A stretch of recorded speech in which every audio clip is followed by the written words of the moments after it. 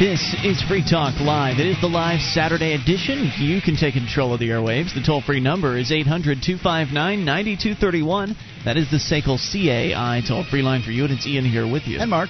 800-259-9231. Join us online at freetalklive.com. All the features on the site we give away, so enjoy those on us. That, again, is freetalklive.com. We're going to start things out tonight with a top 10 list, which I always love a good top 10 list. Fun stuff. This one is actually one that you might find pretty useful. Okay. It's the 10 things you shouldn't do when being, encountering a police officer. I don't know if it's just when you're being arrested or whatever, but in the presence of a police officer, things you shouldn't do. And Mark, you have them. Right. Police are, nominally there to protect us, but at the same time, sometimes you can run across one and have a very a very bad experience. Let me tell you, I don't ever feel protected with the cops around. Ever. That's your opinion. Some people feel differently. Right. And everyone I know feels that way. Well, those are the people you know. And lots of people feel protected by the police. And generally, they're nice guys and all that kind of stuff, but they got a job to do, and that job includes locking people up. And sometimes that person can be you. So here's some of the things that one can do when dealing with the police. Number 1, don't say a word to the officer. Shut up. I cannot stress the importance of this rule enough. Do not talk. Do not attempt to convince the officer of your innocence. Is this if you're under arrest or what? I recommend this in most cases with dealing with police. True. It's generally a good idea. I mean, we were on the phone with somebody earlier this week who says that in the black community, it's a common rule to simply just not answer the door when the police come by. I think when you're, in the convenience store, you see a cop there, you hold the door for him, you talk to him, you chat him up about the weather, that kind of thing. All those things are fine.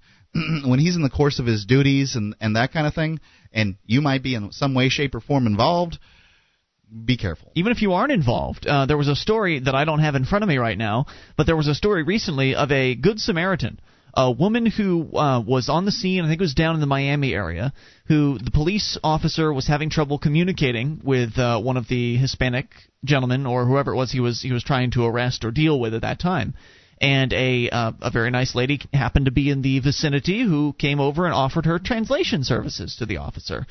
And then after she had offered those services and provided the services, she was ready to go home, and he ordered her to stay on the scene, and she wanted to go home, and he arrested her. He arrested her for wanting to leave? That's correct. That's interesting. Right, after she'd helped him out. Which is why you shouldn't talk to the cops. Some cops are jerks, certainly. And I don't know the specifics of that instance. I'm just taking your word on it. But 121 people have been released from death row since 1971. That's people convicted of murder by a jury of their peers in this country.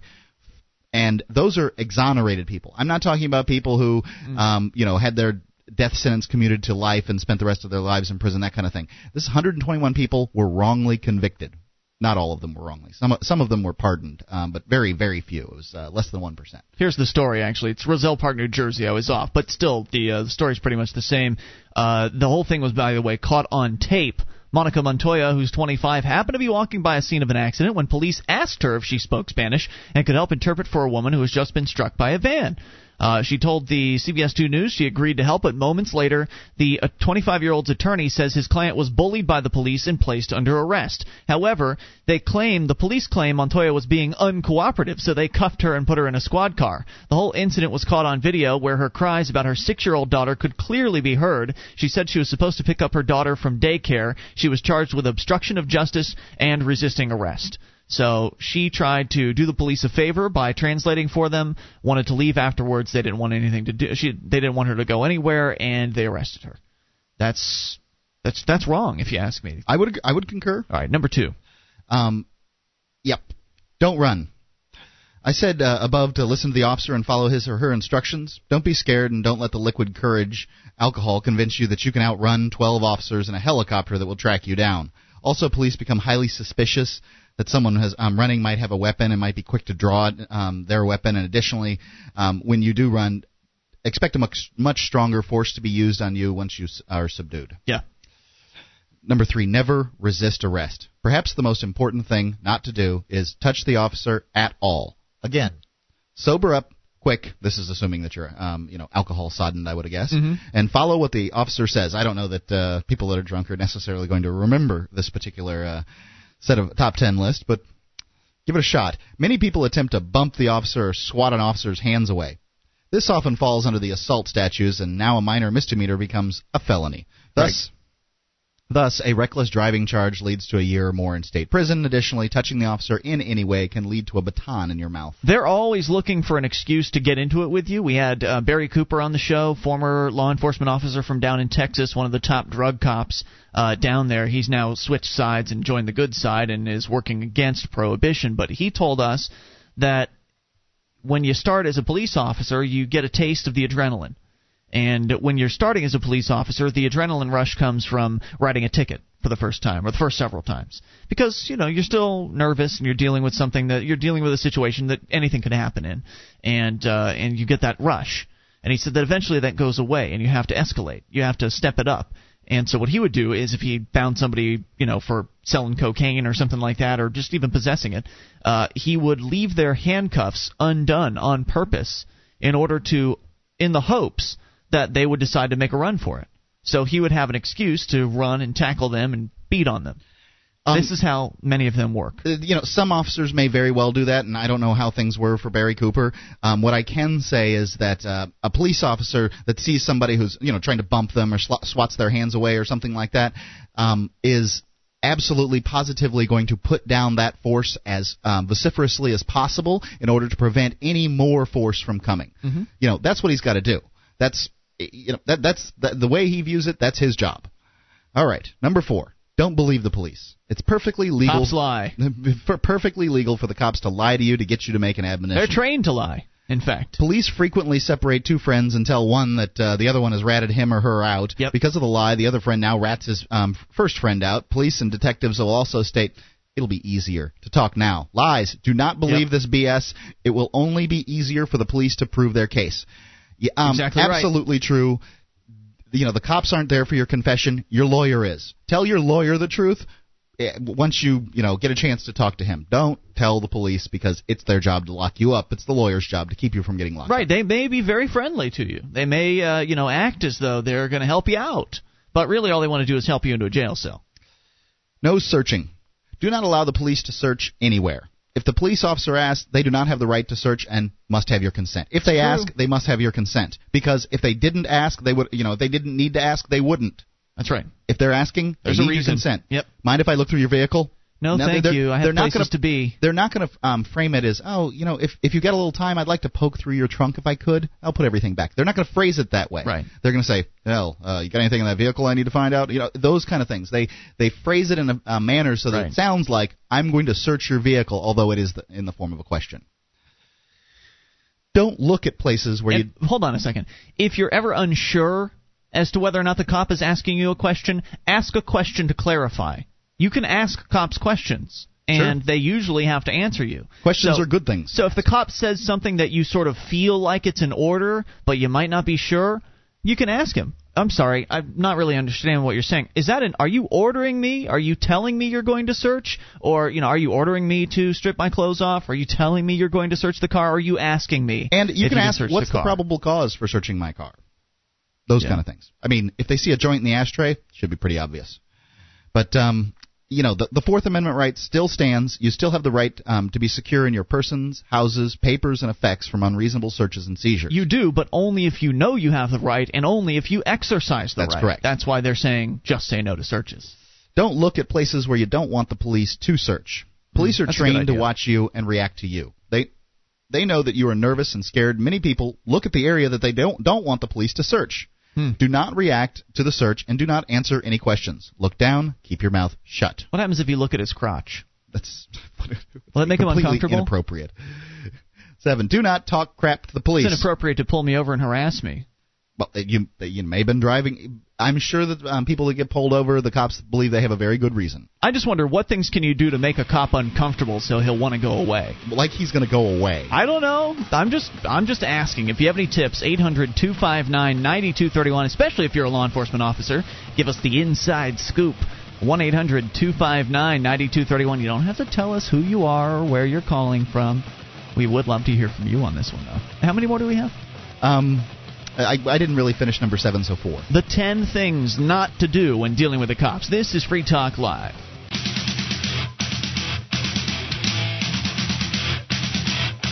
This is Free Talk Live's live Saturday show. You can take control of the airwaves toll-free at 800-259-9231. That's the SACL CAI toll-free line for you, and you can join us online at freetalklive.com.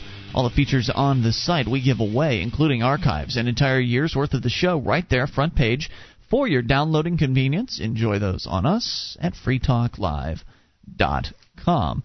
Plus, SACL CAI has a full-orbed approach to account recovery. It's really three companies in one. They do collections, early out billing, and they purchase charged-off receivables. SACL knows the way they treat your customer reflects on you. Their staff is respectful, they record every call, and they have the best equipment money can buy, so your business is handled as efficiently as possible. See their banner at freetalklive.com or call 800-544-6359. That's 1-800-544-6359 for SACL CAI. We're talking about the 10 things you shouldn't do when dealing with the police. Let's run down real quick recap the first 7 or 6 or 7 that we've done here, Mark, and then continue. Sure. Number 1, don't talk. Number 2, don't run. 3, never resist. 4, don't believe what they tell you. 5, do not allow them to search. 6, do not look at places where you don't want them to search. Let me interrupt here on this. One more thought on the searching thing. If they don't have a reason to search, they have to ask, so you're supposed to just say no. But you might be thinking to yourself, well, I don't want the police to get suspicious. I don't have anything to hide. Why shouldn't I let them search? The refusal of a search is not just advice for people with something to hide. It's also advice for people that have better things to do with their time. Because if you're on the side of the road as the cops are searching your vehicle, they can take as long as they want to for it. I mean, I've never consented, nor luckily have I been asked. Somehow, once you've consented to a search, it doesn't seem like you can unconsent. I don't think you probably could. It really, once they've started looking, that seems to be the very end. All right, that's it, boys. Out of the car. They said no. Doesn't seem like that's going to work. So don't let them do it because they're going to tear your car apart. That's the most practical reason beyond if there is a joint in the glove box or something like that. Right. Suppose they get the suspicion for whatever reason that there might be a pound of cocaine sitting in their behind the interior of your car door. Well, how else are they going to get in it? Tear it off. Sure, and then they have no responsibility to put things back together the way they found them. Typically, try suing the police for something. Yeah, you can't do that. My friend was searched by the police. They tore up his carpets. The dogs that they brought out scratched up his paint job. They really screwed his car up, and he couldn't do anything about it. He had 2 hours of his time wasted. They didn't find anything, and it was just a total waste of time. And then he had to go and put all of his stuff back together. So just say no to searches. Go ahead. Don't talk crap to the police. I don't care if you've been wrongly arrested and the true culprit is standing right in front of you. Do not talk crap to the police. Police hear it all day, and that is my dad, is the governor's assistant's intern. It won't work. I will have your badge for this. Doesn't work. Police have a lot of... Do you know who I am? Yeah, they don't care who you are. Police have a lot of discretion in the upcoming charges brought, and police can add charges, change a misdemeanor to a felony, or even talk to the prosecutor that is also ultimately going to prosecute you. Don't talk crap to the police. Do what they say. Everything will be fine. Or not. But either way, there's nothing to be gained from talking crap. It's going to be better than if you talk crap to them. Right. If police come to your home, do not let them in, and do not step outside your home. If the police that's what it says. If the police are confident and have you have committed a felony, they are coming in anyway because they generally don't need an arrest warrant. Make it clear to the police by stating, "No, you may not come in," or "I am comfortable talking to you right here," or "You need a search warrant to enter my home." Why are they saying not to step outside your house, though? I mean, I've heard that if you have the police come up to your home and you do want to talk to them for whatever reason, because it's been also advised that you not even answer the door in the first place, because they're just on a fishing expedition. They just want to get something to arrest somebody on. If there's a loud party, if you've been called, which is a lot of reasons the cops come to doors. Mm-hmm. If you've had a loud party, look, not answering the door is absolutely not going to work. What are they going to do? Break in a door over a noise complaint? Look, I mean, if the party's not loud at that point, we've seen police bust in doors to deliver subpoenas when they knew people were there. Well, anyway, if you do answer the door, I've heard that what you should do is step outside and close the door behind you. They're saying that's not what you should do. Because if you step outside and close the door behind you, it prevents them from being able to, put their foot in the door and sort of nudge their way into your house. I've heard different. I have heard the same thing you have, and it seems to me stepping outside and closing the door has some advantages. Especially if you're in a party situation where there may be, say, some marijuana smoking going on, wafting out. Or people drinking that may not be old enough, supposedly, to drink. Right. You don't want the cops looking through the crack in the door while you're standing there to see what's going on behind you to give them an excuse to step inside. I certainly see a point there. If they return, your attorney can arrange for you to turn yourself in, and if it should be necessary, you will spend no time in jail between the hearings. Outside your home, arrested, do not accept an offer to go into your home for anything. The officer may say to you, how about you go inside and change, freshen up, talk to your wife, husband, get a jacket, any other reason. The police will graciously escort you in and then tear your home apart searching through it. Wow. Also, do not let them secure your car. Your car is fine. Remember, they are lying to you. They do not give a damn if you are really cold or if you need to talk to your wife or husband. So apparently they say don't even allow them to, lock up your car for you and all those other things. That seems a little unwise to me. Well, if you are out and about and you are pulled over and you have some way of calling a family member or a friend to have them come get your car, that is definitely preferable to having the police handle it, because then it just goes into the impound yard or whatever. Costs hundreds of dollars. And then you have to pay them to get it out. The 10th thing, basically reiterating the first thing, don't say a word. It's incredible how many people feel they can convince the officer, the booking officer, or the detective, if your case reaches that stature, that they will that you are not guilty. Your case is not decided by these people. Yep. They have no effect on your records. Wait to speak to your lawyer. The court gives enormous weight to confessions during this stage. A suspect is almost never released after being arrested. What if they start beating you? What do you do then? Well, what if you're in a room with the cops and they start beating you for a confession? For a confession? I would, not beat back would be my best advice. Well, sure, but do you sign the confession? No. Or do you let them beat the hell out of you? No, you don't sign anything. Okay, that's good.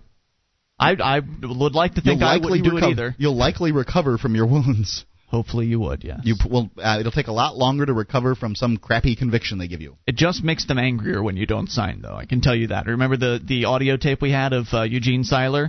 A drug suspect being beaten within inches of his life. He had a battery hooked up to his, I think it was his testicles, by these police officers. I remember they were zapping him. I don't remember anything else. Yeah, it was very nasty. It seemed like a real backcountry thing. Doesn't seem likely it happens everywhere. No, they did it at his house. They were out of uniform and they went there on their own time. I'm just saying this isn't in a suburban area that this happened, and this was very rural. Nonetheless, but be careful. Scary, scary stuff. And to Eugene's credit, he did not sign their confession, and he's still alive. I don't know how bad they beat him. I think they put him in the hospital, but he's still alive.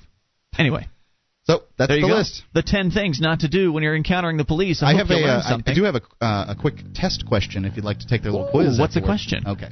An altercation occurs with your live-in girlfriend.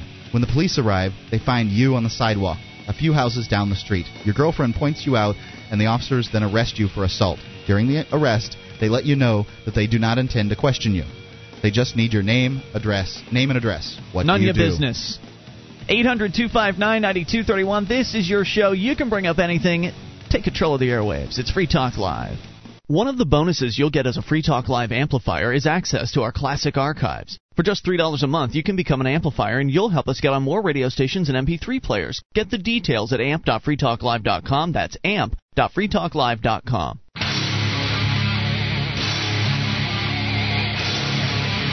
This is Free Talk Live. It's your show. You can take control of the airwaves. The toll-free number for you, 800-259-9231. That's the SACL CAI toll-free line. It's Ian here with you. And Mark. You can join us online at freetalklive.com. We invite you to enjoy all the features on our website for free, including the wiki with over 1,375 pages created by listeners just like you. It's like the listener-editable version of our website, and it's free, of course. Wiki, that's wiki.freetalklive.com. Do you know that 9 out of 10 lawsuits in the world are filed in the United States? Any number of lawsuits, court orders, or greedy bureaucrats can leave you and your family penniless. At keepyourassets.net, they are experts in sheltering your wealth. You'll see that at keepyourassets.net, They can help you to be protected against those that wish to take your assets. KeepYourAssets.net. A hilarious story about the IRS on the way, but first we're going to the phones and to the phone talk to John in New Hampshire. You're on Free Talk Live, John. Hi, guys. Hey. Hey, I got two items. One is not so happy, and the other is very nice. Let's have the bad news first. Bad news first. Just a follow-up on our Snitch Society conversation at the after I got off the phone, and you guys continued with it and into the week, talking about how horrible it is in this country. It occurred to me there's something else going on.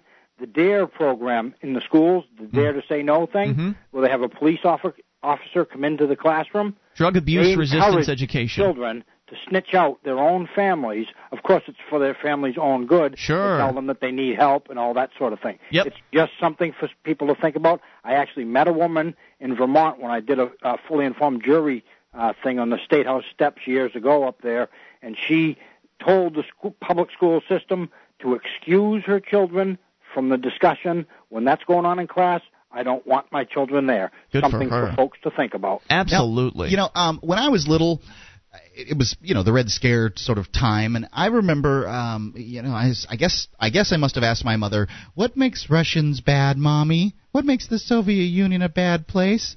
And her explanation to me as to what made the Soviet Union a bad place was that they encouraged children to snitch on their parents for doing bad things that they bad as defined by the state. It gets even closer than that. If you can go back just only to, and this is the last time I remember our government saying this about the snitches in other countries being bad.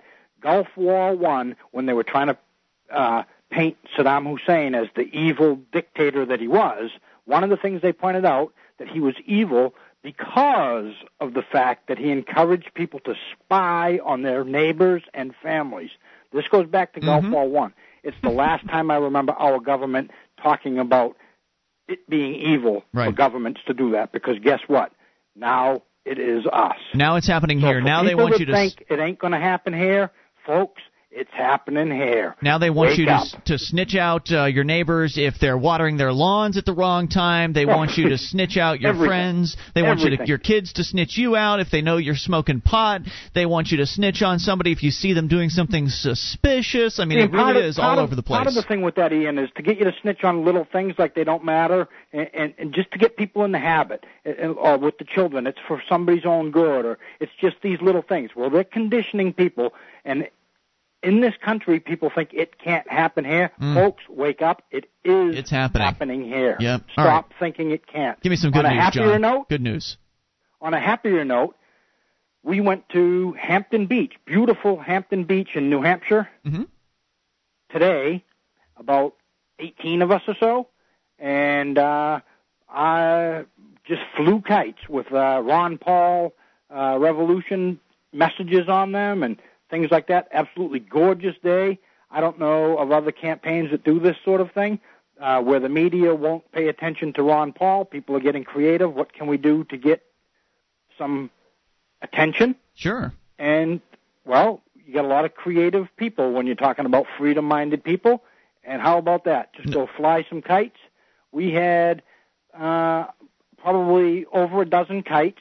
It wasn't a good day for flying kites because there wasn't a good breeze, but it was hot as hell. I have no idea how many people go to that beach, but thousands and thousands and thousands and thousands So you got them some exposure then? We got a little bit, and we had fun doing it. Good deal. And guess what? I got to meet a whole bunch of good people today. Well, you know what? We're going to be meeting a whole bunch of people tomorrow. I know Mark and myself are going up to one of the move-ins. And, John, thank you for the call. We appreciate hearing from you.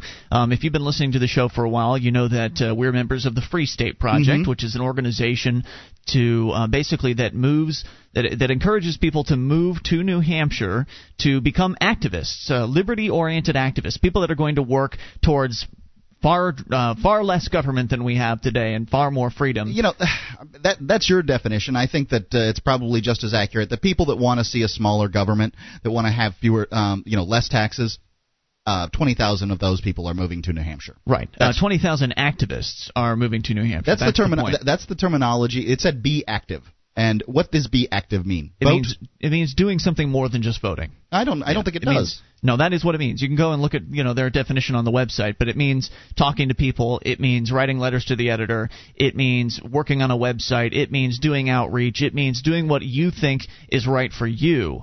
And hopefully that means more than just coming out once every 2 years and signing your, punching a ballot. I'll take people that want to vote for lesser government. I'll take people that want lesser government. But just don't call yourself an activist if that's all you're going to do, because that's nothing. I mean, that's barely anything. As far as I'm concerned, hardly counts. Qualifies somebody to sign up for the Free State Project. Look, somebody that's going to move to New Hampshire is going to be an activist. They're not going to be they're going to pick up their life and move across the country. Once they've met a few people here and see how active people are towards shrinking the size of government, right, then they will be active. So what I was going to say is that when you are a member of the Free State Project and you do end up moving to New Hampshire, as you inevitably will, and there are a number of them that are moving early, what you do is you let people know in advance when you're going to be moving, where you're going to be moving to, and what time you want to get your truck unpacked, and then all of a sudden you've got a dozen or 24 people at your front door ready to help you unpack your truck after you've just exhausted yourself driving for 24 hours straight or something like that. Really, that's what's going to go on tomorrow. Mark, you and myself, I think Laura, your wife, and Julia, we're all going up to one place here in New Hampshire, and we're helping in fact, some of our listeners are arriving in the state. We're going to be helping them unpack, and there's going to be a listener, not listener party, but an unpacking party. Basically, after that, people are going to have a good old time. And how many times do you move to a new place and you've got a whole handful, if not a dozen people waiting to help you out when you arrive? Yeah, there must have been 10 that helped us. How does it ever happen anywhere else? I don't think so. Anyway, it's an amazing group of people. Look forward to meeting a bunch of them tomorrow. 800-259-9231. Let's go to the phones. Talk to Steve in Boca Raton, listening on WFTL. Hello, Steve. Steve. Hello? Hey, you're on the air. What's on your mind? Yeah, just calling. So I was listening to the legal advice you were speaking about earlier. We're not lawyers, so we don't give legal advice, but we were giving suggestions. Or suggestions, I apologize. I guess my question is this. I mean, I heard this. I'm not asking you to provide legal advice. But and I don't drink. I'm not an alcoholic, so I barely ever drink, actually. Me neither. But if you do, I was actually told if you were pulled over and you had a few drinks, that you're better off refusing any type of breathalyzer test because they're trying to build a case against you, and they'll say, hey, you'll lose your license if you refuse, but if you fail the test, you're going to lose your license anyway. That's a good point. And you'll have insurance problems. I've heard the same thing, and if it would be one thing if I was like on the borderline. I thought, well, I've had 3 beers and it was over the course of an hour and a half. I think I can slide below 0.08 or whatever it is, and it would be something entirely different if I was completely messed up drunk, which I wouldn't get in a car and drive. I've made that mistake before. It's a really bad mistake. Absolutely a mistake. If I was in that condition, I know I wouldn't blow. Yeah, it's never a good idea to assist the police with arresting you. Right. So that's my point. I guess they're trying to build a case, and that's what I was told. So I guess maybe in the court of law they wouldn't really have as much evidence as far as doing something like that is concerned. But that's the idea, and we've heard the same thing, Steve, and really appreciate hearing from you tonight. Thank you for the call. 800-259-9231. We've got Jacob in Indianapolis. We'll talk to him. We'll take your calls as well. Ladies first, if you make the call, girls. 800-259-9231. The best advice is, if you're drunk, do not drive. Just call a cab. It's only going to cost you $10 or $15, $20. It's a heck of a lot cheaper than spending the night in jail. Absolutely. And the thousands of dollars you pay for Oh, my gosh. It's a nightmare for people. Don't forget the insurance increase. 800-259-9231. You can take control. This is Free Talk Live. This is Free Talk Live. It's your show, and it's the live Saturday edition, so you can take control of the airwaves toll-free at 800-259-9231. And a weekend full of programming that's all been heard before on your local radio station. Usually you get a bunch of repeats and refeeds. We're live. It's Ian here with you.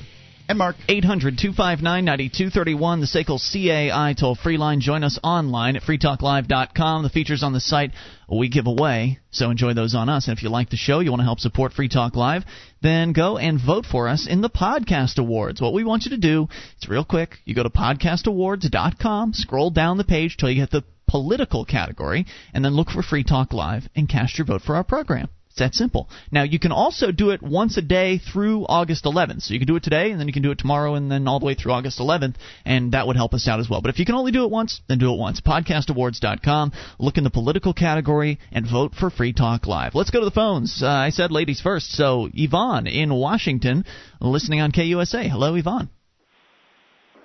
Hello, Yvonne. You're on the air. Hi. Hi. Well, I got pulled over by a state patrolman the other day. Oh, no. Why? And, well, I was going about 80, and maybe a little bit more. I was late. Mm-hmm. Were you on the interstate? And yes, I was on the interstate, so the speed limit's 70. Okay. He pulls me over. I can't find my driver's license. I can't find my insurance card. He asked me, where are you going? And I said, I'm late for class. And I had to have a notebook beside me and kind of university-type clothes on. And he says, I'm going to let you go. Isn't that the nicest thing? It's very what I nice didn't tell him is I was actually late for jazzercise class, but I didn't let him know that. So it was, in fact, a class. It was a class. Well, that's the kind of wordsmithing the cops use on you. When the cops say things like, "Hey, if you just tell us what's going on, we'll help. We'll go easy. We'll make it easier." Oh, well, they're going to make it easier on themselves. They're not saying they're going to make it easier on you. They're making it easier on themselves to put you in a jail cell and prosecute you. So you lucked out on that one, Yvonne. Yes, I did. Well, I enjoy your show. I haven't ever heard it before. Great. Well, we're on there on that station every Saturday afternoon. So check us out again. We look forward to hearing from you. Thanks for the call. 800-259-9231. I forgot the Shrine. You know what? Lady listeners should check out shrine.freetalklive.com and submit their pictures to be part of it. I've probably been pulled over maybe 4 or 5 times in the last 8 years or so, and I almost never get a ticket. Almost never. I think I've gotten one, and I don't know what it is. Maybe it's you cry, don't you? Well, yes. I don't know. Maybe it's because I'm generally in an Oxford shirt and some slacks. I look like I'm conducting business or something like that. Appearances are very important to the police. Sometimes, in one instance, a cop, took my card back, and he asked me about my felony conviction and how much time I had spent in prison, and I talked to him about it and told him that I, had done the operation turnaround there in prison and talked to the young guys, and he got me sort of set up to talk to a group that he was working with. Good, nice guy, working with some young guys that were in trouble. Gotcha. And he got me set up to talk to them, and it was great. It was a great experience, and he didn't give me a ticket. Let's continue with the calls to Jacob in Indianapolis, listening on WXNT. Hello, Jacob. Jacob, you're on Free Talk Live. What's on your mind? Yes. I was recently arrested, which was completely uncalled for. I allegedly had assaulted a police officer. Mm-hmm. Okay. And they said I was resisting arrest and being uncompliant with the officer. Slow down for one moment. Were you arrested for assaulting the police officer? Or were you being arrested, and at which point they said you assaulted the police officer? Yeah, the second one. Second one, okay. Okay, so what were they arresting you for in the first place, just out of curiosity? Well, it was just because I wouldn't move. I was in school at the time, and I was supposedly writing on something. Writing on something? Because I was so angry. You were writing? So you were graffitiing something, supposedly, is what you were being accused of? Yes, I was being accused of graffiti. Got it. And vandalism. And I was told to move. So then they said they would call the vice principal. They called the vice principal. They called the school police. Then they called the state police. So they blew it way out of proportion. Okay. Just because I wouldn't move. Right. And then when the police officers slammed my face into my desk, they thought I had attacked them. And did you do anything? Did you touch the police officer? Did you, make a move in their direction that they would perceive as possibly an attack or violence? No, I did not. So what were you doing at the time they slammed your head into the desk? I was being put in handcuffs. I see. So that was just the part of the process of being arrested? Was them roughing you up, basically? Yeah, the moved. They made the first move. I didn't even make a move. The first police officer that came in said if I didn't move, he would spray me with mace. So what happened? They took you to the station. What's the situation now? Well, the charges have been dropped. Why? Actually, I don't even think there were any charges, but it went through the courts and there wasn't a trial. The case was dropped. So they didn't have any evidence that you were graffitiing. They suspected you of it and called in the cops on you, basically? Yeah. Because if they had evidence, then they wouldn't have dropped the charges and you would have been prosecuted. Exactly.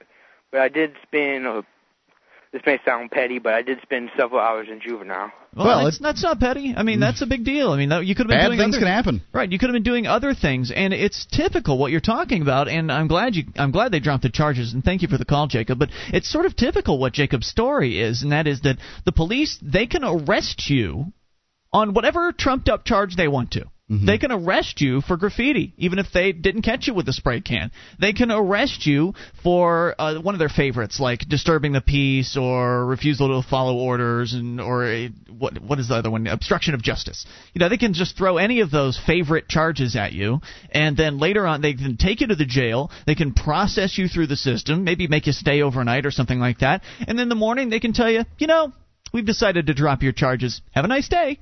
Most people are pretty happy when they just get to leave. Right. What can you do about it, though? You can't sue the police department. You can't sue the police officer that wrongfully arrested you.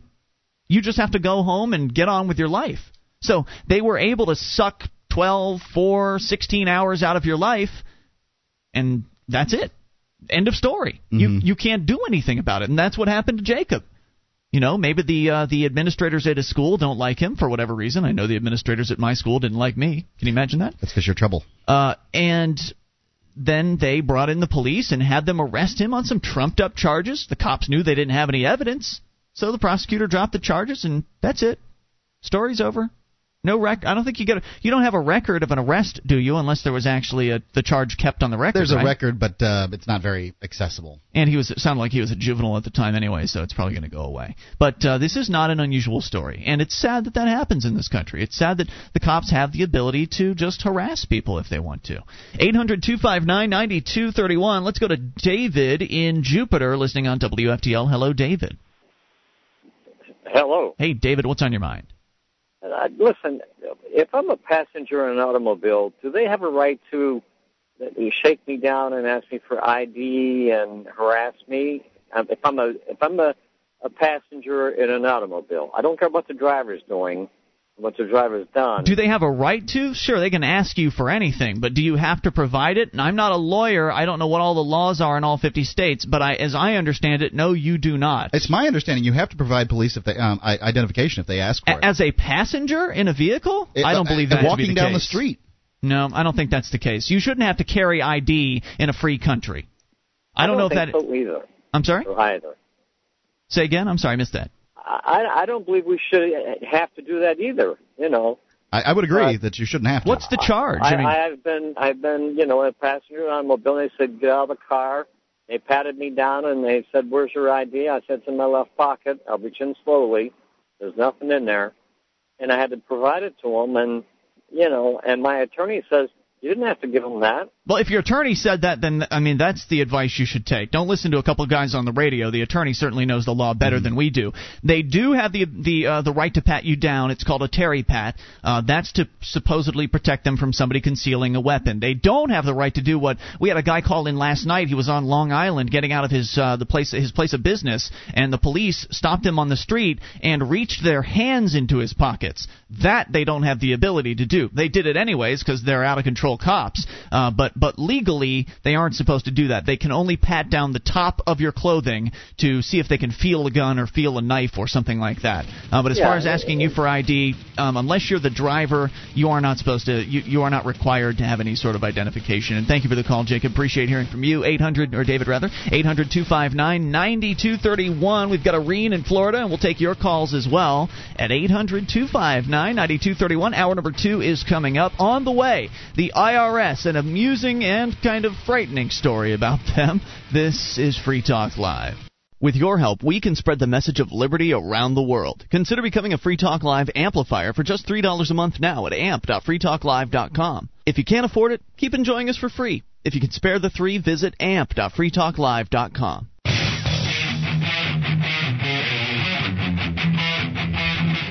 This is Free Talk Live. It is the live Saturday edition of the program. You can take control of the airwaves toll-free at 800-259-9231. That's the SACL CAI toll-free line. It's Ian here with you. And Mark. 1-800-259-9231. You can join us online at freetalklive.com. All the features on the site, we give them away. Those other radio talk show hosts, they want to charge you for accessing their websites. Ours is free, and it's better.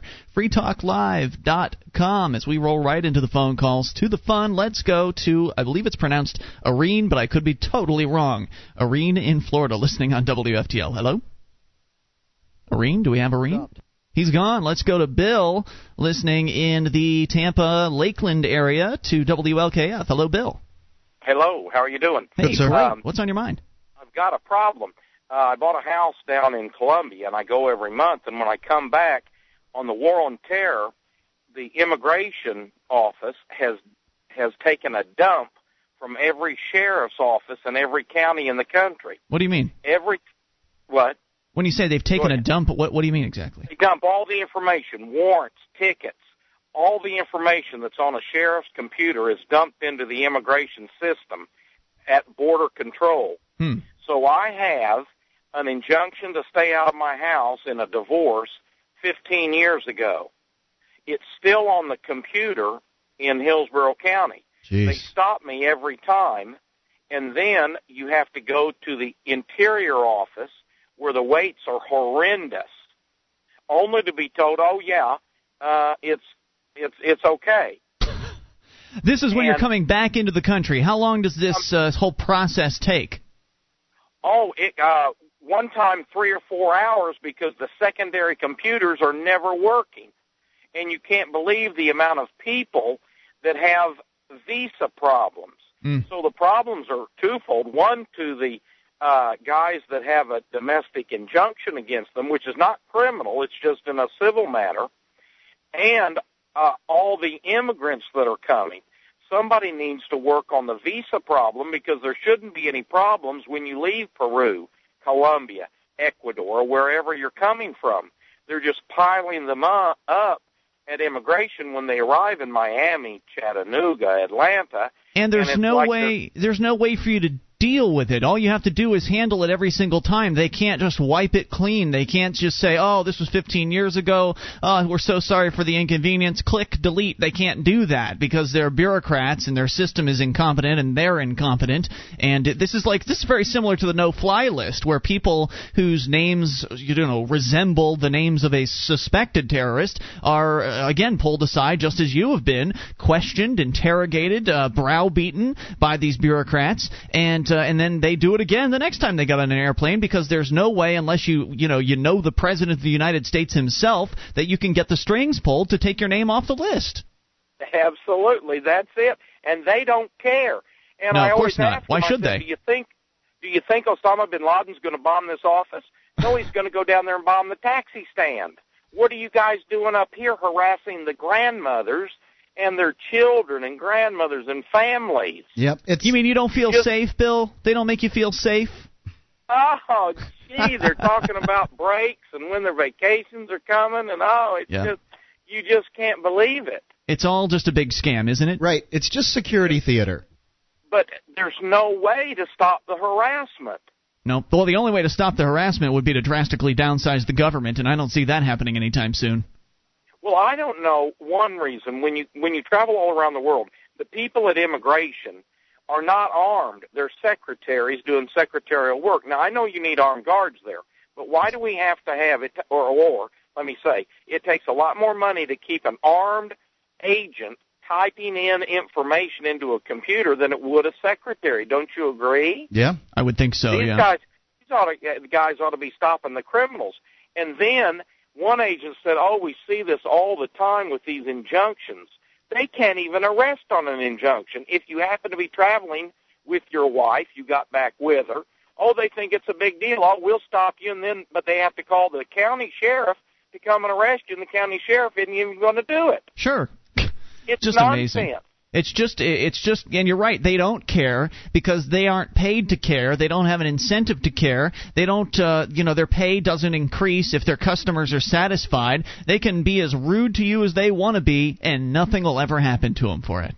Yeah, that's it. That's it. You Bill, got it. Thanks for the call. We appreciate hearing from you, and good luck coming back the next time. 800-259-9231. In case you don't know, also, there are certain countries like Canada and Mexico, the Bahamas, where if you're returning from those countries now by airplane, you will now need a passport.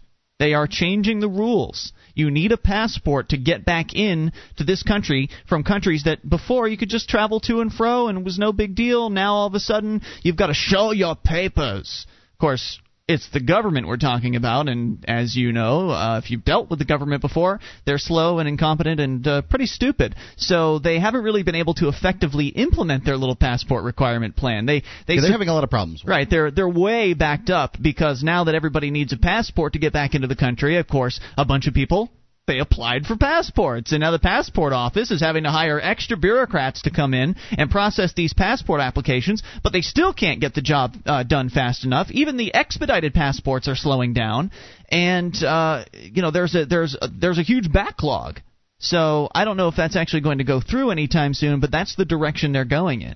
In fact, soon they're going to require passports for people driving back into the country from Canada and Mexico. It's just an insane level of control that they're bringing down across the American population.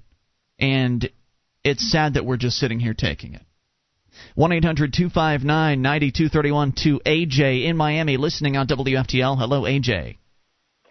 Yeah, I'm glad you have this program. It keeps all these people off the street. I think they would be dangerous if they were out running around. What people? I've never heard of such a bunch of whiners in my life. What are you talking about, sir? I'm talking about the people calling into your program. What? You thought that last guy was whining? Who are you talking about, sir? Yeah, I think everybody that's calling in is whining. What? He was whining because he was harassed by officious bureaucrats at an airport. Harassed my neck. Come on. Have you ever been waylaid by the police and held in detained for 3 hours at a time as they question you as though you're a criminal, sir? Absolutely not, and I've never done anything to cause them to do that. Do you think that going to Colombia is doing something to cause that? I mean, is it bad to go to Colombia? If the government tells you not to go to Colombia. But the government, well, for one, I would venture to say that the government has no right whatever to tell me where I can and can't go because I'm a free man born in a free country. They certainly do. Come Why? on. How does the government get a right, sir? How's that happen? Why can the government tell me I can or can't go? Let's use Cuba because we all know you can't go there. Why does the government have the right to tell me I can't go to Cuba? Because they take the right to do because it. They have guns and they'll use them. That doesn't make them right.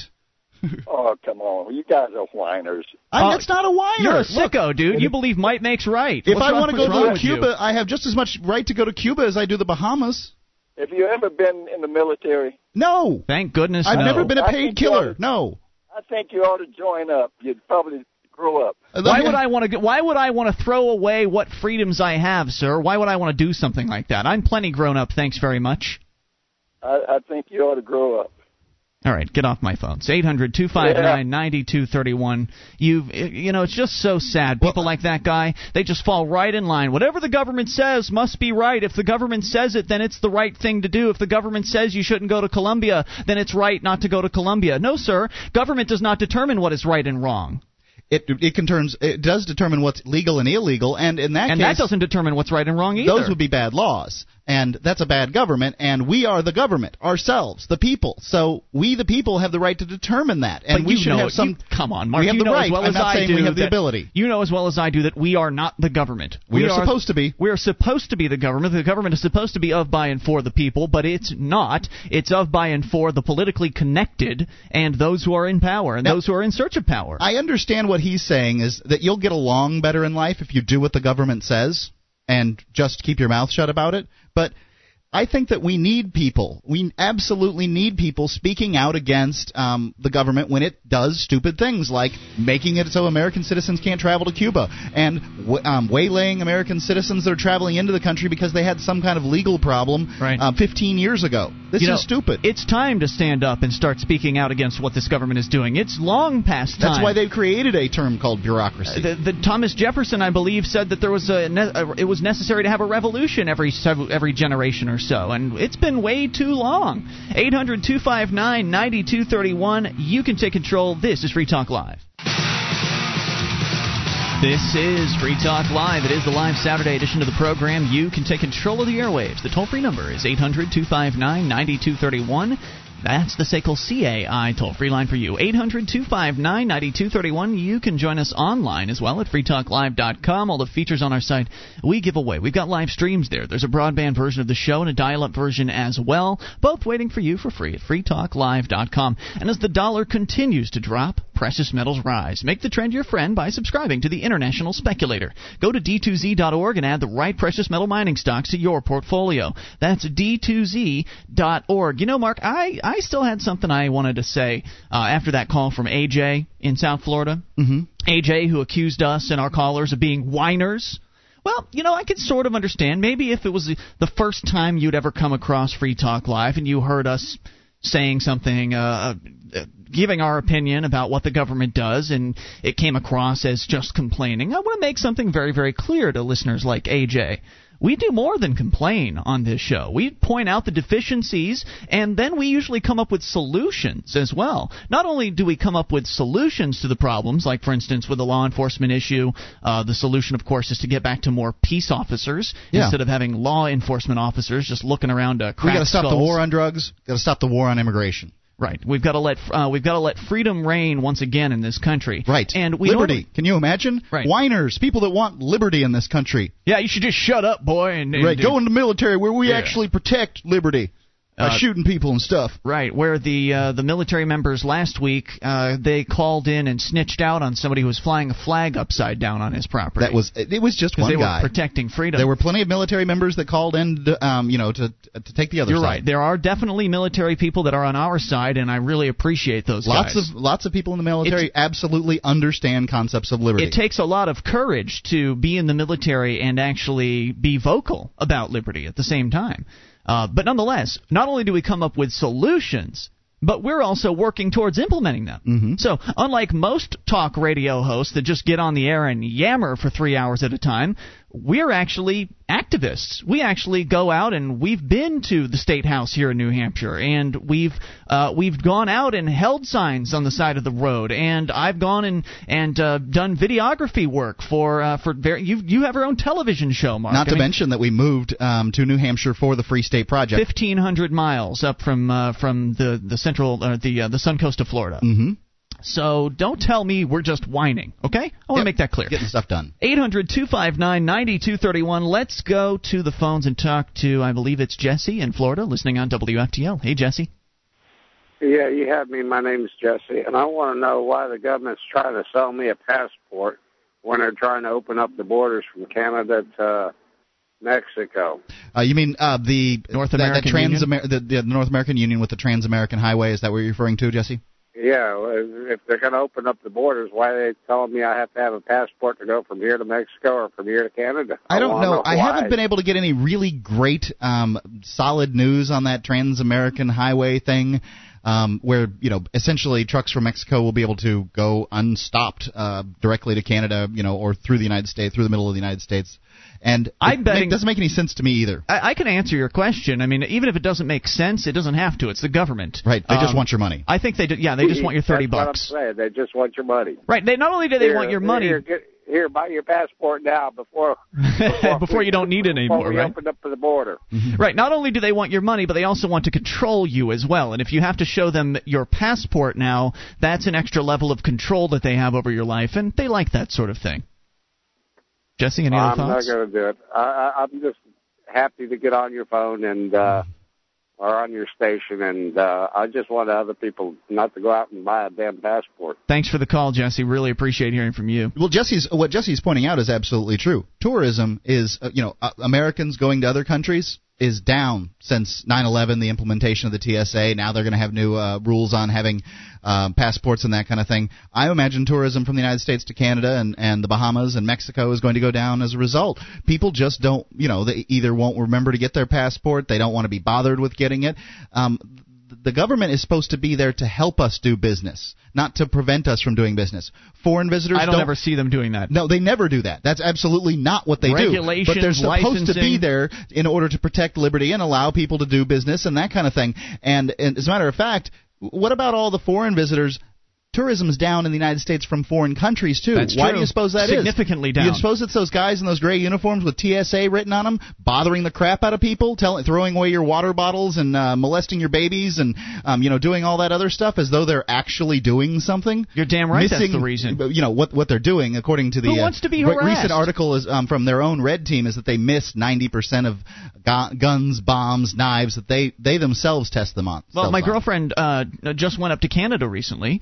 She drove up, and she said it was no big deal going through the Canadian customs, going through the Canadian Border Patrol. No big deal. They, looked at her. They asked her why she was there. She said she was going to a concert, and they waved her through. To get back, she sat in a line of cars for 2 hours. Wow. At the border. And she was lucky in that they didn't pull her car aside and, rummage through it or do whatever else it is that they can do to you. But just the bureaucracy just to come back is just so much more thick than on the Canadian side. It was just amazing to her. 800-259-9231. Also, I had this story earlier in this week. We didn't get to it, but according to ABC News, it looks like the number of United States citizens who moved to Canada last year hit a 30-year high. A 20% increase over the previous year and almost double the number who moved in the year of 2000. In 2006, over almost 11,000 Americans moved to Canada, compared with 9,000 in 2005 and 5,800 in the year 2000.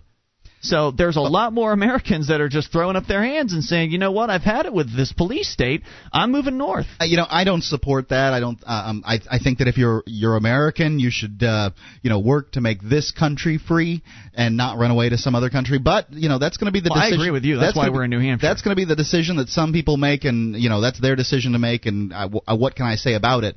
But at the same time, it just shows that some people are sick of it. It's proof.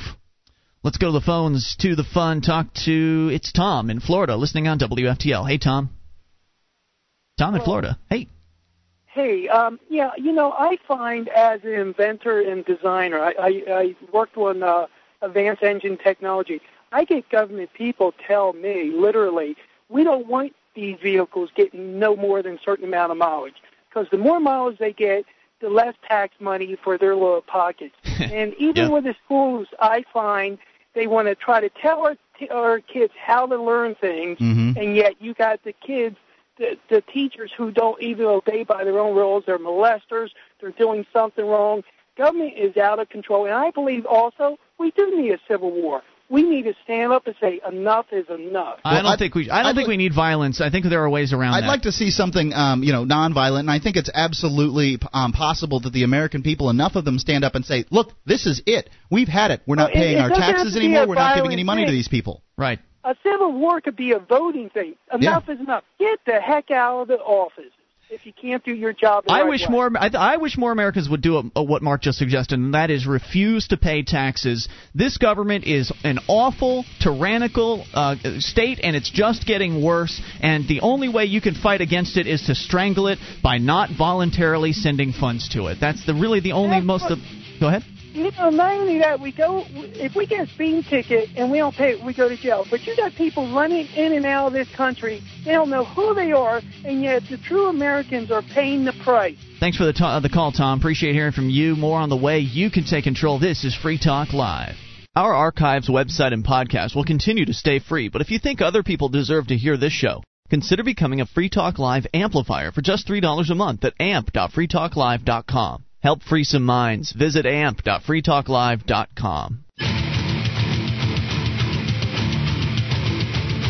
This is Free Talk Live. It's the live Saturday edition of the program, and you can take control of the airwaves via the toll-free number at 800-259-9231. That's the SACL CAI toll-free line for you. It's Ian here with you. And Mark. 800-259-9231. Bring up what you want. You can also join us online at freetalklive.com. We've got a bulletin board system there with over 250,000 posts from listeners just like you. You can go in and get interactive, talk about fun stuff or serious issues. You'll find it all discussed. 250,000 posts. There's a lot of topics there. Head over to bbs.freetalklive.com to get interactive. It's free, of course. That's bbs.freetalklive.com. The Republican Liberty Caucus welcomes new members in the pursuit of individual rights, limited government, and free enterprise principles, all within the GOP.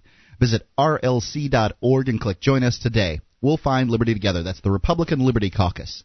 rlc.org. To the phones, to the fun. Let's go to John in Austin, listening on Radio Free Austin. Hello, John. Good evening or good afternoon. The reason I was calling is with reference to the gentleman who had called in inquiring about passports and the open borders. Mm-hmm. It's my understanding, now I just heard this on a program 2 or 3 days ago, but supposedly Bush has passed and signed an executive order along with the RFID executive order that's supposedly we're supposed to get RFIDs in 2008.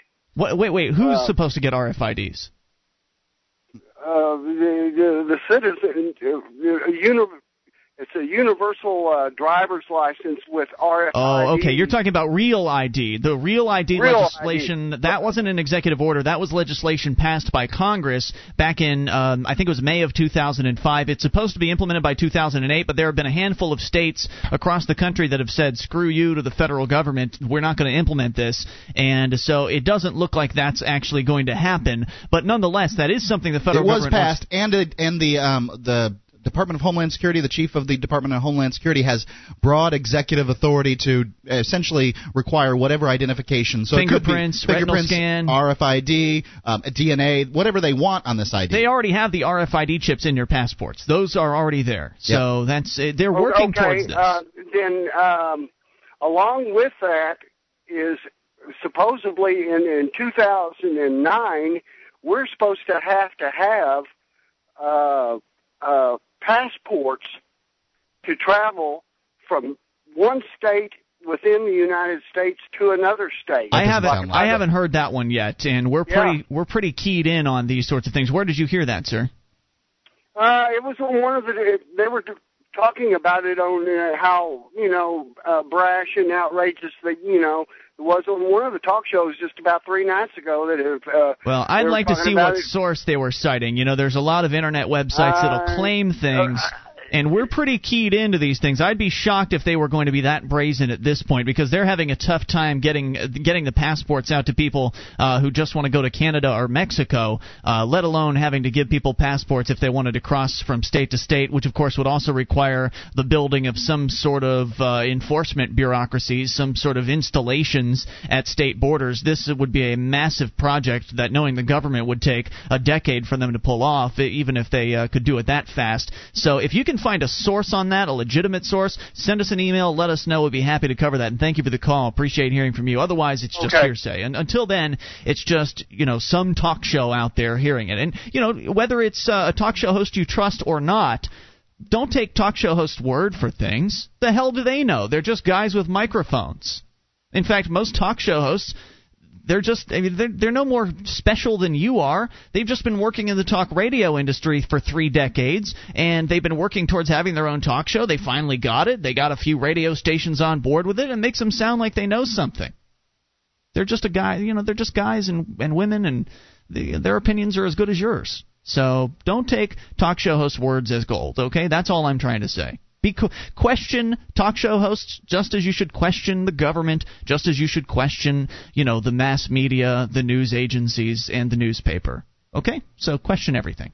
800-259-9231. But if that is the case, wow. Yeah, that would be awful. outrageous.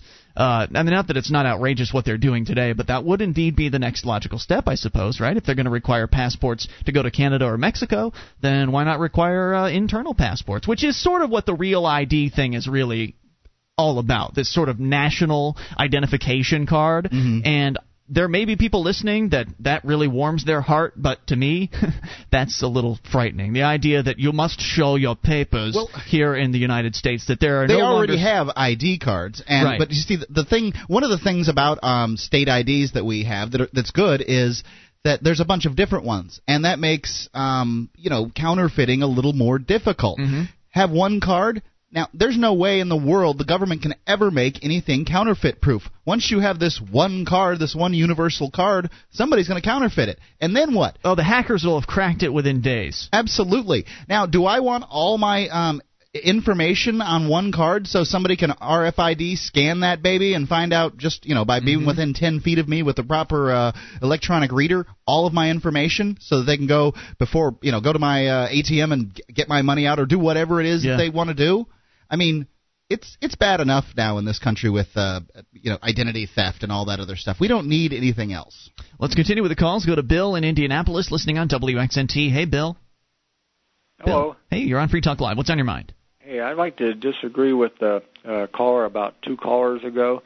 When I agree with you guys and probably him in general that that lower taxes are always the better way to go. But he said something that I kind of disagree with, and that was. He said that the government doesn't want us to get better fuel economy because it would collect less taxes. Okay. Why do you disagree? Well, if we do get better fuel economy, they're just going to raise the rate per gallon. I mean, they're never going to lose anything. On gasoline, that's true. They've recently in a few states gone after these hybrid owners and these biodiesel biodiesel owners. To make them pay retroactive taxes. Yeah, some kind of retroactive tax for not paying taxes at the pump because they don't use gasoline. And another thing, if they didn't want us to get better fuel economy, they wouldn't be restricting the automobile manufacturers all the time and every 5 years coming out with a higher average for their fleet. They're always playing games, and it used to be 22.5 gallons per mile, and then it's got about 27.5, and I don't know what the next threshold is, but the automobile manufacturers resist it, and of course it does cost more and all that. But the government wouldn't want to be doing that and be cutting their own. Something else. Some good points. Something else you have to look out for as well is that in some places, I think Great Britain, I think Oregon is also looking at this, or maybe it's Washington State, one or the other. They're looking at taxing per mile. Yeah. So to get around the whole gas per gallon tax, because more people are driving hybrids, because and biodiesel, and there's biodiesel out there, they want to put some sort of a government piece of hardware into every single vehicle to track how many miles you go and bill you based on how many miles you drive, which is even scarier. Which means you'll have a piece of GPS equipment in your car at all times, and the government will know exactly where your vehicle is 24 hours a day. You already got the little black box in there for the last, about 7 years? Yeah, but the black box isn't GPS. That's, as I understand it, not GPS. That's something else. Oh, okay. But your cell phone is a GPS transmitter, so they can always lock in on you that way, presuming you have one of those. Bill, thanks for the call. Okay, appreciate hearing from you. 800-259-9231. It's all about control. If they're watching me on my cell phone, well, they're finding a very boring individual. Yeah. The point is they can watch you, should they want to. Not that they are. It would be physically impossible to monitor everybody. I mean, you can't hire that many bureaucrats. 1-800-259-9231. The IRS. We've got an amazing story about them. Remember how we've talked about how incompetent their phone help is at the IRS? Essentially half the questions that are answered, they answer incorrectly according to their own code. These are half of the most basic, like the top 10 most asked questions of the IRS. They can't answer those correctly. The phone help at the IRS when you call their helpline. Well, also, it turns out that you can socially engineer the IRS helpers as well. We'll talk about what that means here in a moment. What does that? 800-259-9231. It means they're gullible, and we'll tell you exactly how that translates to real life. This is your show. You can take control. It is Free Talk Live. This is Free Talk Live, your show. You bring up anything. The toll-free number for you is 800-259-9231, and it's Ian here with you. And Mark. 1-800-259-9231 is the SACL CAI toll-free line. You can join us online at freetalklive.com. On the site, you'll find all our features are free. Those other radio talk show hosts want to charge you. We give it all away, though we do ask that you voluntarily support the show by shopping with us. You can do it in two ways. One, by shopping at the Free Talk Live store and ordering all kinds of great Free Talk Live branded merchandise as well as some other items at store.freetalklive.com. It's open 24/7. That's store.freetalklive.com. Also, head over to amazon.freetalklive.com and shop in their 41 categories of products, everything from high-ticket electronic items all the way down to toilet paper. I mean, they've got it all. If you need to get some shopping done, do it at amazon.freetalklive.com and feel good because not only are you getting a great deal and probably getting free Super Saver shipping, but a percentage of your sale will go to Free Talk Live if you enter through amazon.freetalklive.com. By the way, I want to welcome our listeners out in Tallahassee, Florida. I guess re-welcome them. On WUTL 106.1 FM, the Talk FM, joining us for Saturday nights once again out there. They had sort of shifted their programming for a period of time to oldies weekends. Mm-hmm. They're a talk station during the week, and now they're back to talk during the weekends. So we're back on the air. Interesting. And I'm pleased with that. So welcome to our Tallahassee listeners. Let's go to the phones to Florida, Boca Raton, listening on WFTL. It's Alan. Hello, Alan.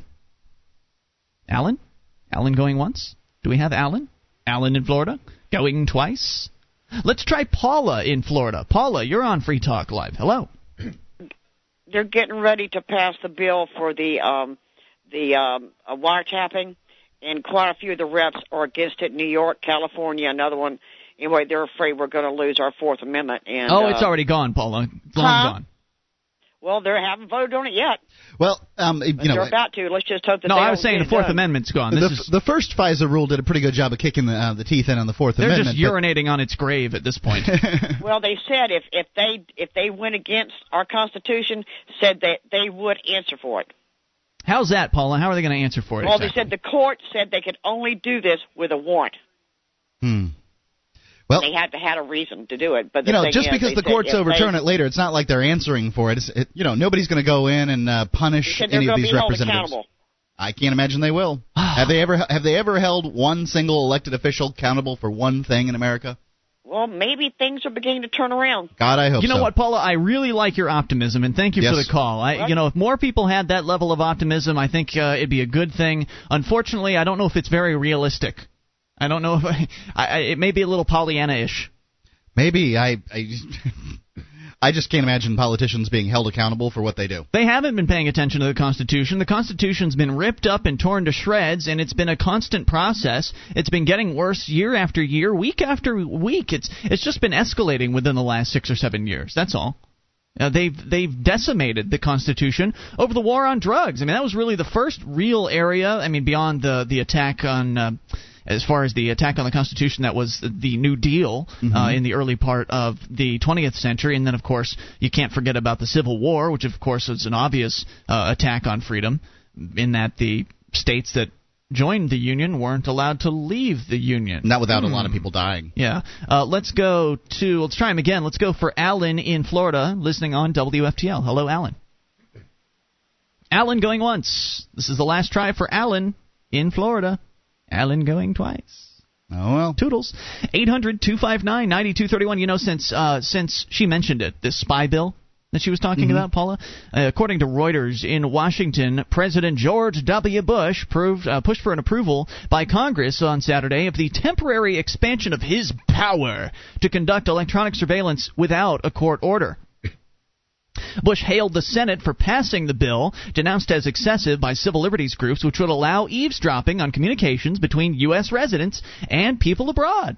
He urged the House of Representatives to provide a needed concurrence before lawmakers begin a month-long recess. I wanted to point this out for two reasons.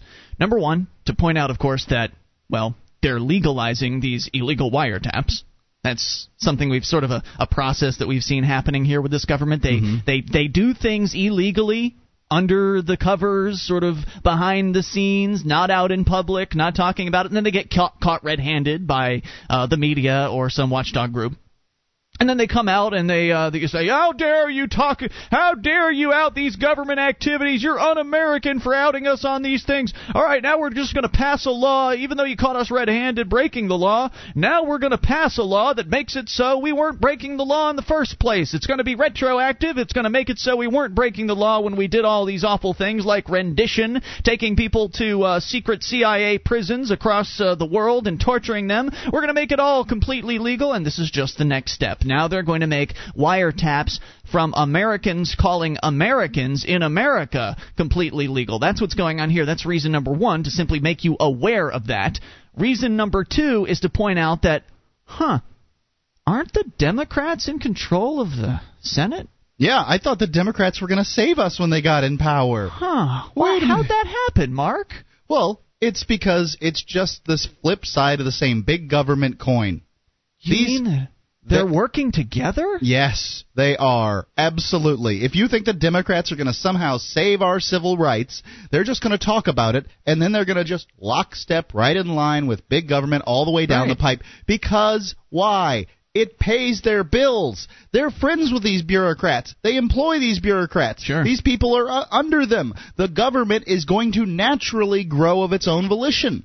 It wants to do that. And they like the power. I mean, the Democrats like the idea that they can use all the powers that George Bush has accumulated for himself. If a Democratic president candidate is elected, then he's not going to all of a sudden tear out a bunch of rules from the executive order book. Right. He's going to embrace them and use it for his own As a matter of benefit. fact, with the way George Bush has used executive orders in his 8 years in office, or will have been 8 years by the time he leaves, well, you don't think the Democrat that's going to get in there after him, if in fact a Democrat gets elected to the presidential office, you don't think the Democrat's going to stop using executive privilege, do you? What nonsense! Bill Clinton used it. So did George Bush. Well, George Bush used it a lot more than anyone else has. But essentially, we're going to have a king here shortly, if we don't already.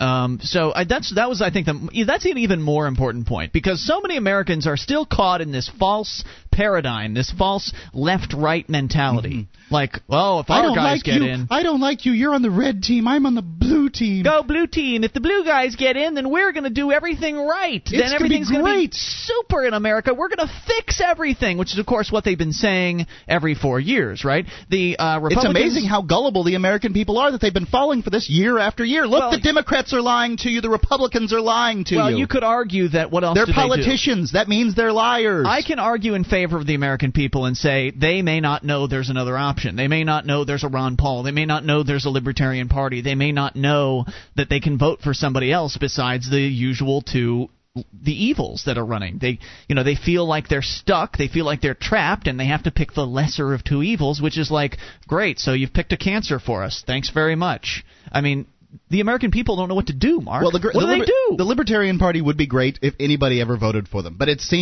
very, very rare, especially on presidential election. They managed to get a couple of dog catchers elected on some local levels. Here in New Hampshire, there's actually been state House level. The important part about the Libertarian Party is that they're driving ideas. That's true. And I'm not even a fan of the Libertarian Party. I think they've watered down their ideas too much. But Ron Paul was a Libertarian presidential candidate back in 1988. Now, almost 20 years later, he is running again, this time as a Republican. And he's been elected, this is 9 times now into the House of Representatives? Something like that, yeah. I mean, he is an elected Republican who believes in the Constitution. Can you believe in that? And he actually answers people's questions when they ask him questions, right, and he'll answer them on any topic. And he doesn't give them political speak afterwards. Right, and all you have to do is look at what he's done. He has voted no on every tax increase. He has voted no on the Patriot Act. He voted no on going to war.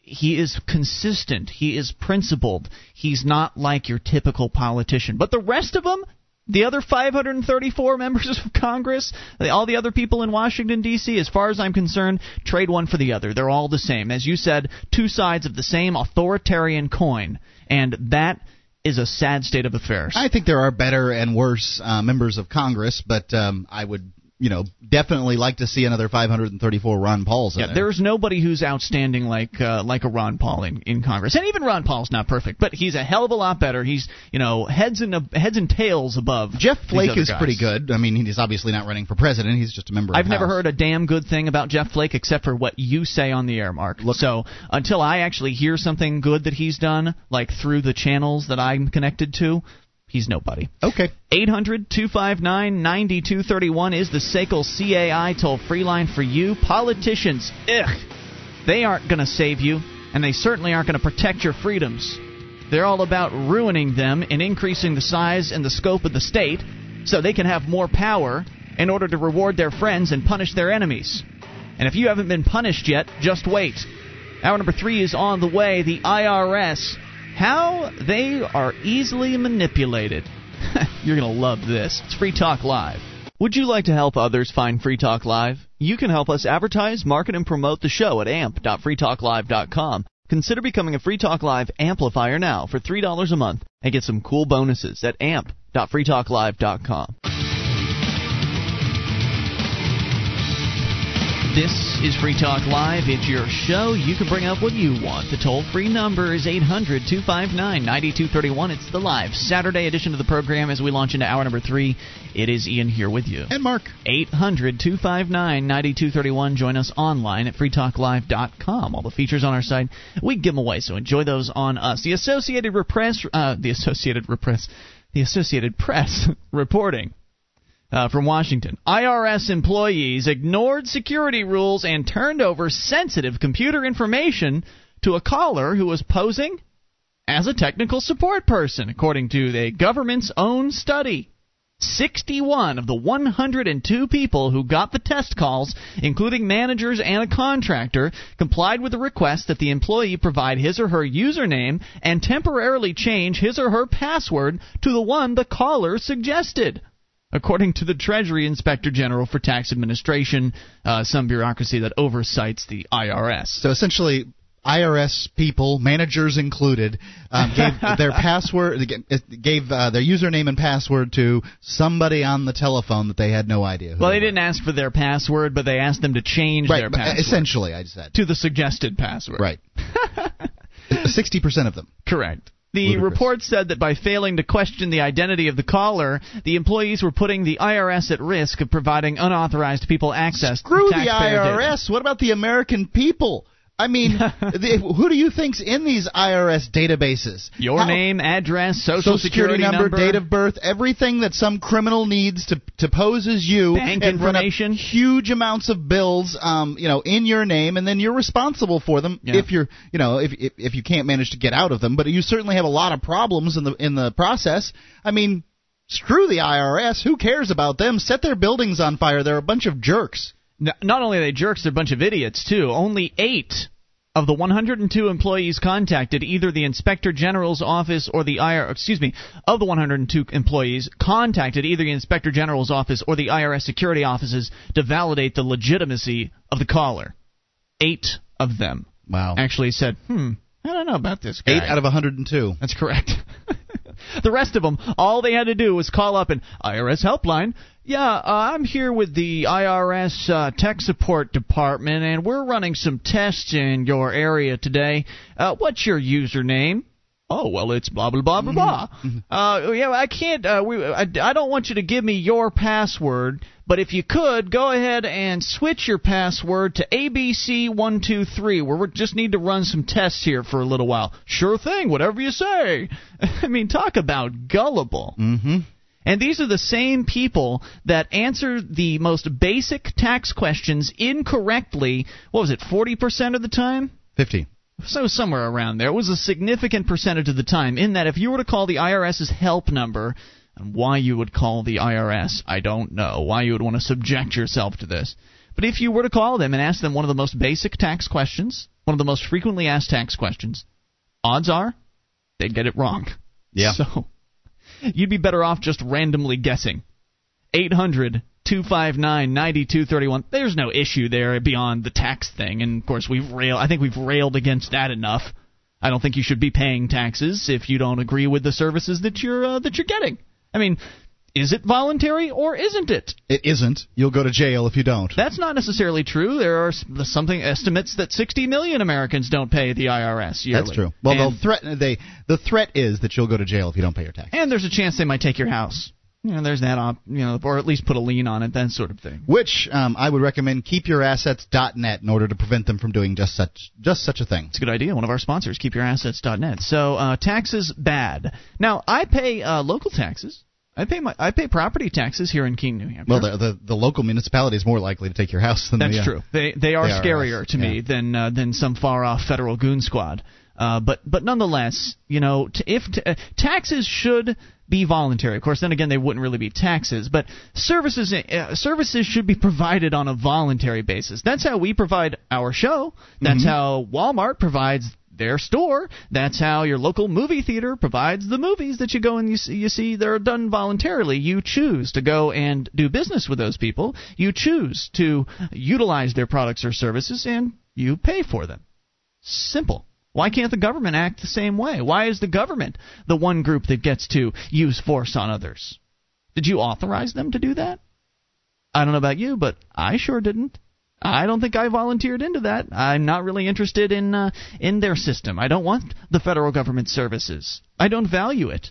There's nothing that I want from the federal government. Oh, I can hear people out there muttering, "What? You're going to collect Social Security just like anybody else?"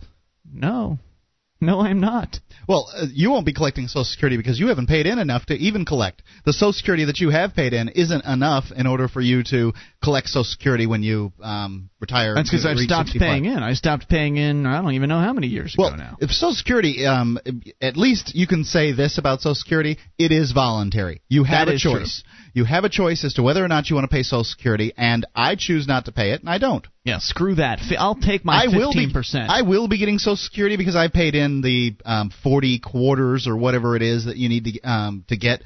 But it's not like I could stop them from sending me the check anyway. It probably won't be a very big check, and hell, I paid into the crap. Well, that's presuming you get Social Security. That's presuming the program doesn't crash and burn in on itself before you get that old, because you're only in your mid-30s, man.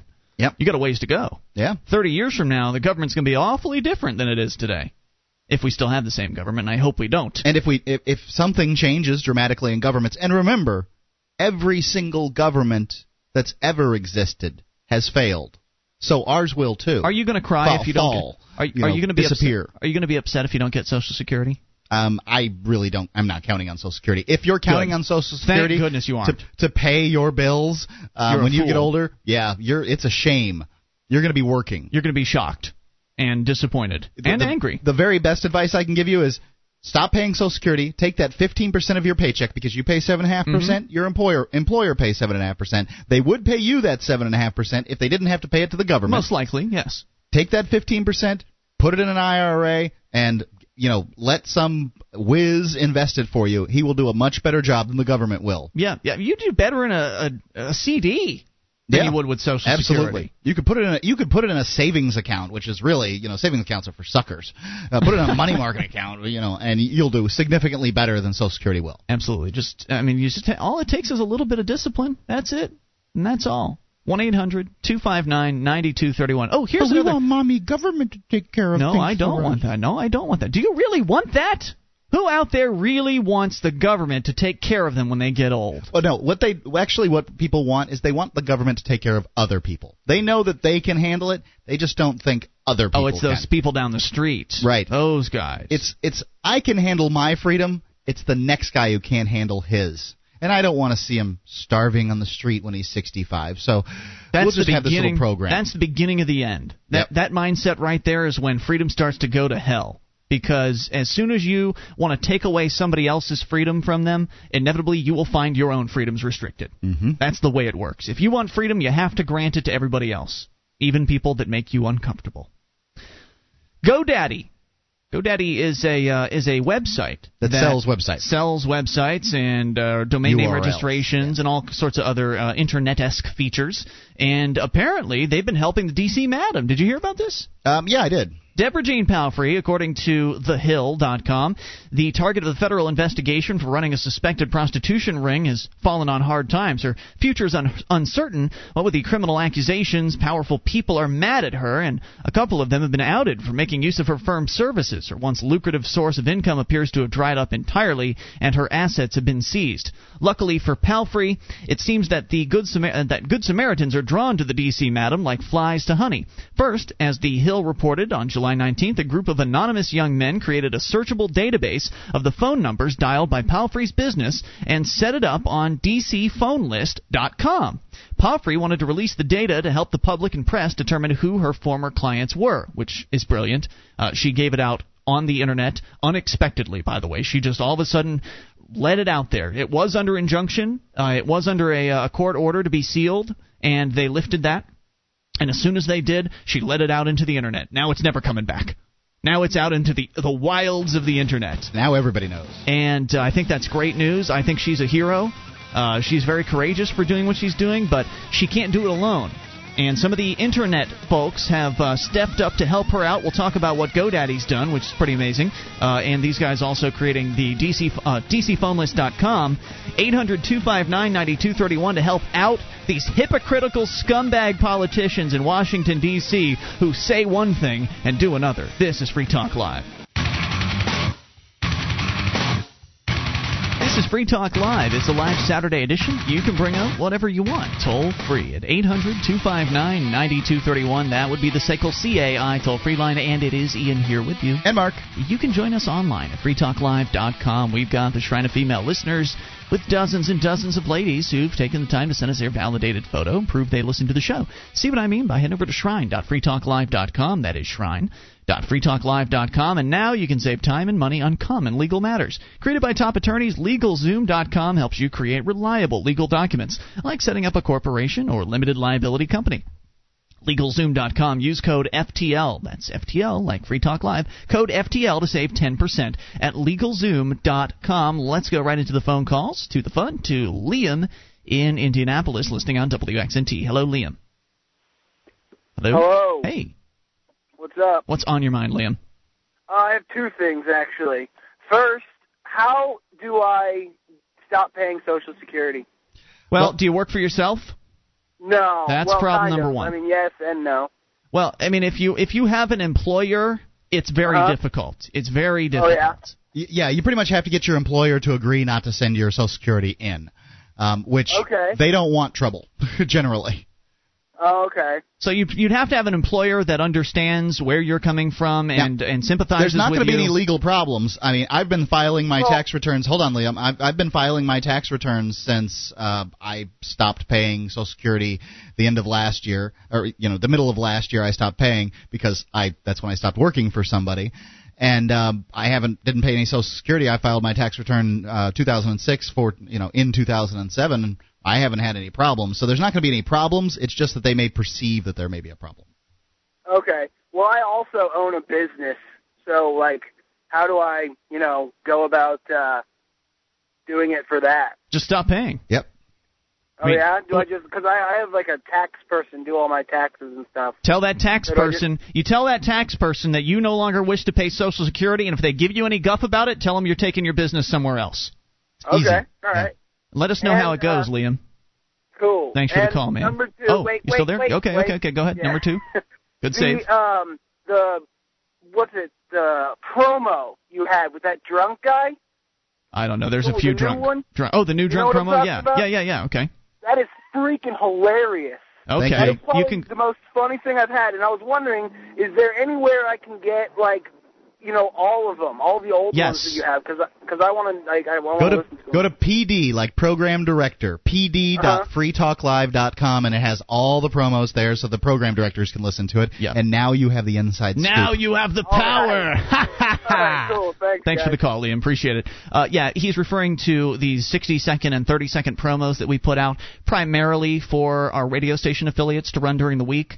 But we give them out to our listeners, too, just because they're fun, Mm-hmm. And you can go and get the latest 3 right there on the front page of our website at freetalklive.com, or do like we suggested with Liam and go to pd.freetalklive.com, and you will find the entire roster of them there, all for free. All right, so the Social Security thing. it's more difficult to stop paying Social Security the bigger the company is, too, as I understand it. Right. Because the more corporate they are, if you're dealing with, if you're working at a mom and pop candy store or something like that, it might not be a big deal because the mom and pop that are running it might actually sympathize with you. They might agree with you. Heck, you might even get them to stop paying Social Security for themselves. You've got much more of a persuasive ability with people that you can actually reach out and physically touch or sit down and have a face-to-face conversation with. When you're working for a corporation, a big corporation, sure, you can go and talk to the manager, but he's probably going to have to go up the line to the district manager, go up the line to the franchise owners, go up the line to, so-and-so.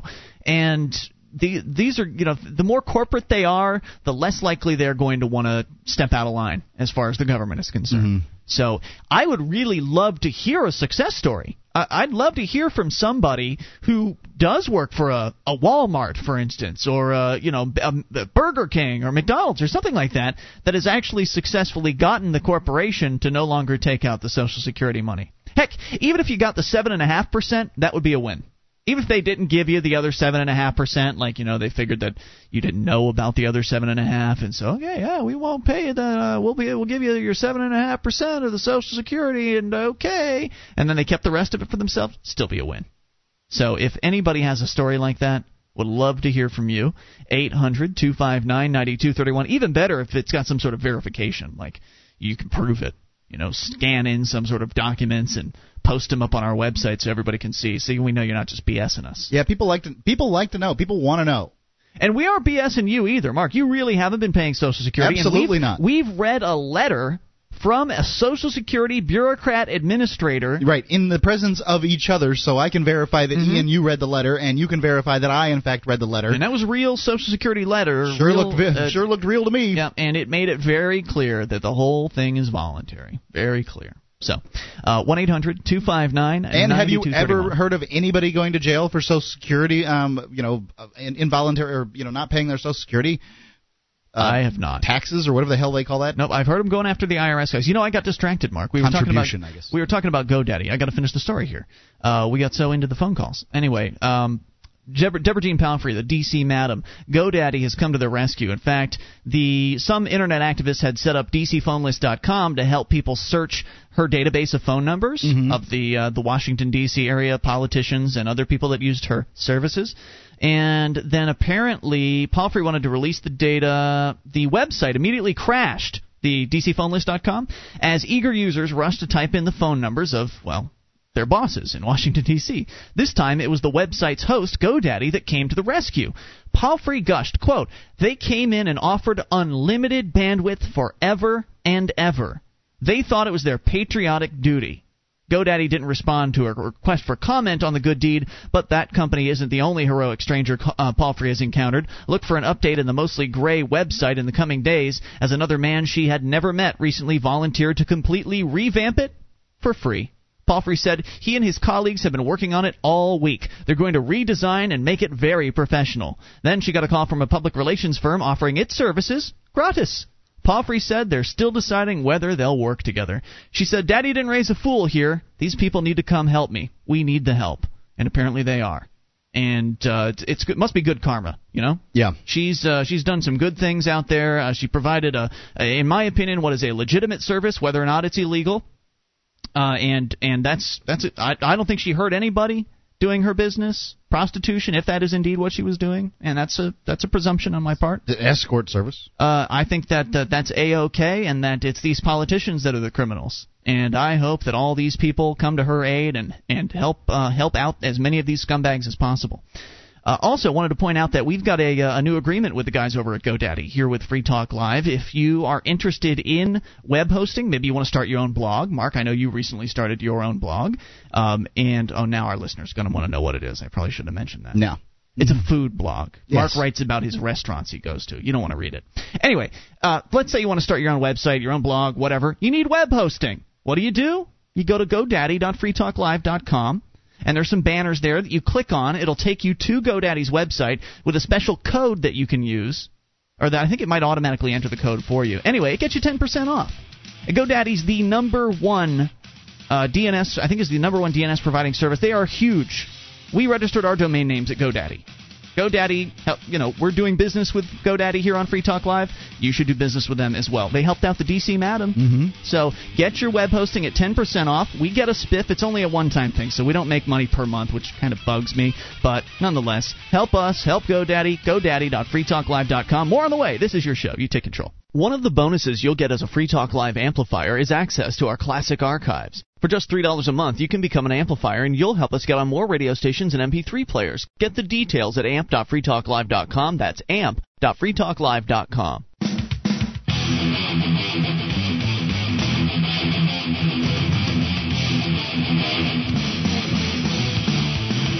This is Free Talk Live. It's your show, and you can take control of the airwaves. Toll free. 800-259-9231. It is a live Saturday edition of the program, and it is Ian here with you. And Mark, you can join us online at freetalklive.com. The features on the site we give away, and those features include archives. An entire year's worth of the show, front page of the website. You just download them. They're free. So enjoy those on us. That's freetalklive.com. And you need to know that Free Talk Live is brought to you by the Free State Project. It's your only choice for more personal freedom and smaller, less intrusive government. To learn more about joining the Second American Revolution, go to freestateproject.org. That is freestateproject.org. Mark, let's go into the email box, shall we? What do you have to discuss? Well, I've got an email from Adam. He says, I've been having a struggle with one common description of libertarian rights. The statement that libertarians believe in the right to do what you want to do as long as you don't harm others through force or fraud. There are a number of ways to word this, but this is the gist of it. I think that this statement can cause confusion. Really? He does. Seems First, pretty straightforward to me. The wording is awkward. The caveat in the middle makes it a difficult one to process mentally. More importantly, when people hear this, they have a tendency to only hear the first part. That gives them the impression that libertarianism, or free marketeerism if you prefer, is just a free-for-all with everyone does whatever they damn well please. When I use this phrase with people, I can almost hear their minds shut like a trap just before the accept part. Bang. Okay. Second, even for those who get past the exception to the rule, there's a problem with people internalizing harm and force in their proper context. Too many people, they think that harm comes from many things that it doesn't, such as drug use, not paying taxes, etc. They think that they're being harmed by drug users and that it takes a significant amount of exploration with them to get past this argument. They've been indoctrinated in that way by the government. By the time their minds get to chewing on this force, it's been too obscured by these other issues, and at this point force no longer seems like such an issue, and so the government using force is no longer really on the table. Because of these issues, I propose a new definition. Okay. I suggest saying that libertarianism is the right not to be forced to do or not do anything. And I kind of like this phraseology. It kind of makes sense. Don't you think that you should be not be forced to do or not do anything? Doesn't that sound right? What if I kill somebody? At that point, you've used force on someone else. Unless you do so first, I see. I guess that could probably be added to it. It puts the force where it needs to be, on the use of force. I think that many people's guts will immediately agree with this, since no one likes to be forced to do anything. It has more positive, visceral reaction in people than getting to do what you want, because people generally understand that there's value in self-control, and they are already free to do much of what they want. Can you repeat it for me? Repeat what? The phrase. Okay. Yeah. It's the right to not be forced to do or not do anything unless you use force on someone first or something like that. Okay. I like it. Yeah, it sounds good. People may say, well, that's not true. What if you're committing a crime? That opens them up to a discussion on how committing a crime you've forced yourself on another and violated their rights first. Right. I consider this to be an ideological victory because it puts force in the forefront where it needs to be, and most people will, most likely, have already given their conscious or unconscious assent to the basic concept. Sure, because most people don't use force in their daily life. Yeah, but people don't go pushing their way through the grocery store. They don't pick up a gun and make other people do what they want them to do. Right. People only do that if they work in the government, or if they're common criminals. Actually, they don't pick up guns in the government. They just have the threat of those guns. There are men with guns, and they send letters threatening that they're going to come after you. Right. That's what they do. Yeah. As we all know, first impressions are very important. From that point, any further discussion can be brought back to the original statement. It's more clear, concise, and easier to agree with.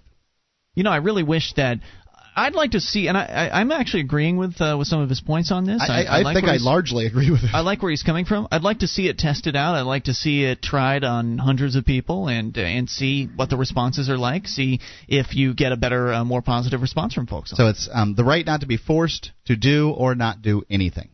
Mm-hmm. Yeah. Yep. Is that it? That's it. That's the email. Okay. Well, speaking. Well, I've told Adam. Adam's written in the past, and he tends to be very concise and get his point out. And I think good. That's great. Speaking of rights, Stephen emails in, at the risk of beating a dead horse, I'd like to chime in on the rights discussion that's been going on recently. Nothing like beating a dead horse. I'd like to take a different approach, which I hope will be helpful. It seems that most of the discussions have attempted to prove that rights exist as an inherent characteristic of human beings. People like to suggest that God gave them rights, that sort of thing. Mm-hmm. I would suggest that rights do indeed exist, but they exist as a framework for defining the proper interactions between individuals, rather than as inherent characteristics of those individuals. Man is a social animal, but not a hive animal. That is, we depend on complex interactions among people for our survival. But we are not pre-programmed with instincts that define how those interactions should take place. Given this, it becomes necessary to define the proper sphere of individual action. This framework is what we refer to as rights. As you've noted on the show, there are many different concepts of rights, which boil down to positive rights, which is a right, things like a right to an education or health care. I have a right to universal health care. Versus negative rights, i.e. the right to be free from aggression against one's person. I would go so far as we should point out positive rights. These you have a right to something, like you have a right to education, you have a right to health care, you have a right to something that someone else would provide. Total is crap. Not a right at all. No. You can't possibly have a right to an education because then I would have the obligation to provide it for you. Someone would. I don't have the obligation to provide you with anything. You have the right to free speech because you have vocal cords. What if you're born without them? Do you have the right to free speech? Do I have to give you an operation? No. You have the right with what your birthday suit. Faculties, right? Yeah, that's it. Our task as libertarians is to show why our concept of negative liberty is superior, and I hate that terminology, negative liberty. It just sounds so negative. It's superior because it's universal. That is, it applies equally to all people at all times in all places. Positive rights can't be universal because they impose obligations on certain individuals to provide goods and services to other individuals. Person A must provide health care to person B, but person B isn't obligated to do the same for person A. Positive rights create inherently unequal relationships between people. I mean, just imagine in Fantasyland here, two groups of people yelling at each other over health care and education. They're yelling, we have a right to health care and someone must provide it. And then the people on the other side are yelling, we have a right to education and somebody must provide it and I want you to do it. Well, what are you talking about? I have a right to education too, so you should provide that education. No, I don't want to do it. You should do it. I mean, who's responsible for this? Nobody is. What ends up happening is the taxpayers are. The more money you make, the more you're responsible for everybody else. But the point being, though, that you can't have a right to those things because it forces someone to be the provider of those things. So do rights exist? Asks Stephen. Yes, but only as a means to describe just action. They don't exist as an independent characteristic of a person in the same way that, say, a spleen or a kidney does. However, that doesn't mean that the framework is invalid. Mathematics doesn't exist in nature either, but it's still a logically consistent means of describing nature. Rights work in the same way. And just because rights can be violated doesn't mean that rights don't exist. That would be like saying that law doesn't exist because some people break them. Rights violations are only identifiable as such because we do have a concept of rights in the first place. So you know that you have rights. That's how you know when your rights have been violated. Or at least I hope you know you have rights.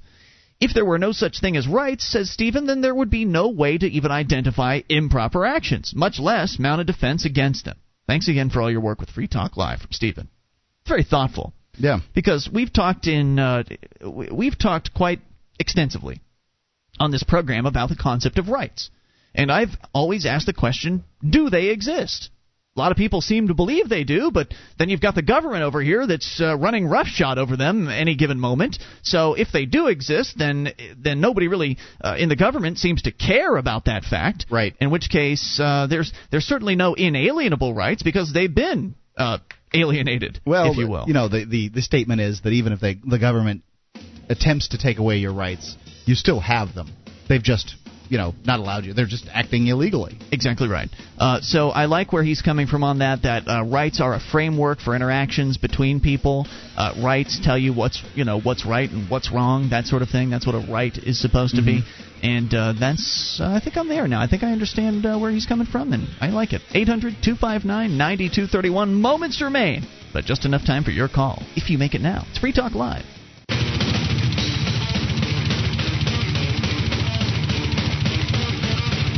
This is Free Talk Live. It is the live Saturday edition of the program. We're here only for a few more moments, but just enough time to take your call. If you make it now at 800-259-9231, that would be the SACL CAI toll-free line, and it's Ian here with you. And Mark. 1-800-259-9231. You can join us online and enjoy all the features on our website for free.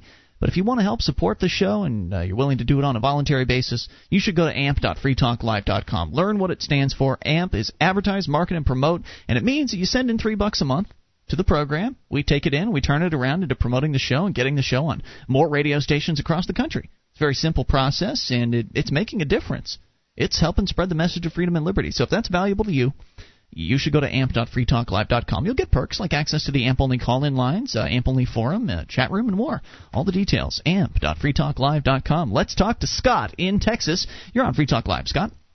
Hello. Thank you for the show. I really appreciate it. Just started listening. Thank you. Something you mentioned about rights and something that would maybe clear things up for people who get led astray in declaring certain things rights when they're really not, is that if you start declaring the product of someone else's labor a right, what you really have, in essence, is slavery. Right. That's correct. Because if someone has to provide that product or service not on a voluntary basis, if they're being coerced into providing it, they are a slave. So essentially, what we're dealing with the income tax is slavery, right? Of course. And even though the 13th Amendment abolished slavery. Yes. It's amazing, isn't it? Well, that's why some people say that the income tax is actually a voluntary thing, that you've just been fooled into thinking that it's not, because if it weren't voluntary, then it would be slavery and therefore a violation of the 13th Amendment. Right. Well.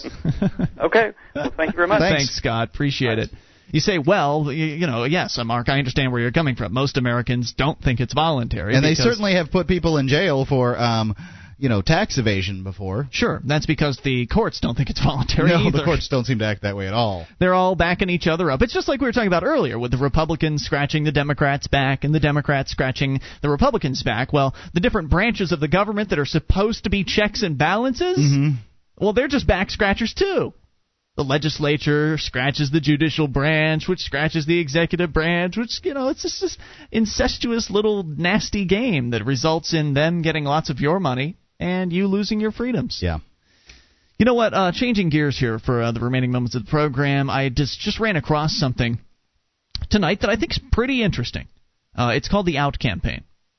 And it has to do with coming out, but not the sort of homosexual style coming out. That's what I was thinking you were talking about. It's a different group of people in the closet. I was very happy for you, though. From outcampaign.org, from Richard Dawkins. In the dark days of 1940, the pre-Vichy French government was warned by its generals, in 3 weeks England will have her neck wrung like a chicken. After the Battle of Britain, Winston Churchill growled his response, some chicken, some neck. Today, the best-selling books of the new atheism are disparaged by those who desperately wish to downplay their impact as only preaching to the choir.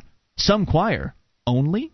As far as subjective impressions allow, and in the admitted absence of rigorous data, I am persuaded that the religiosity of America, religiosity is greatly exaggerated. Our choir is a lot larger than many people realize. And who's he talking about?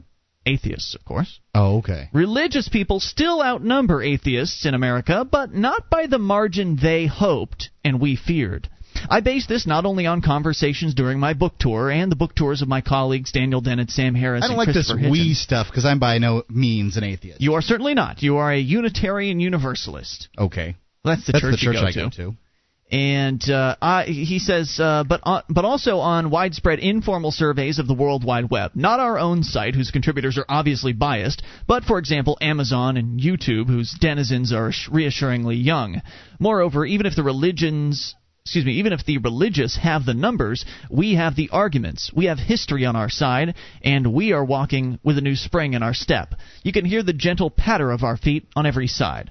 Our choir is large, but much of it remains in the closet. Our repertoire may include the best tunes, but too many of us are mouthing the words sotto voce, that means quietly, with head bowed and eyes lowered. It follows that a major part of our consciousness-raising effort should be aimed not at converting the religious, but at encouraging the non-religious to admit it, to themselves, to their families, and to the world. This is the purpose of the OUT campaign.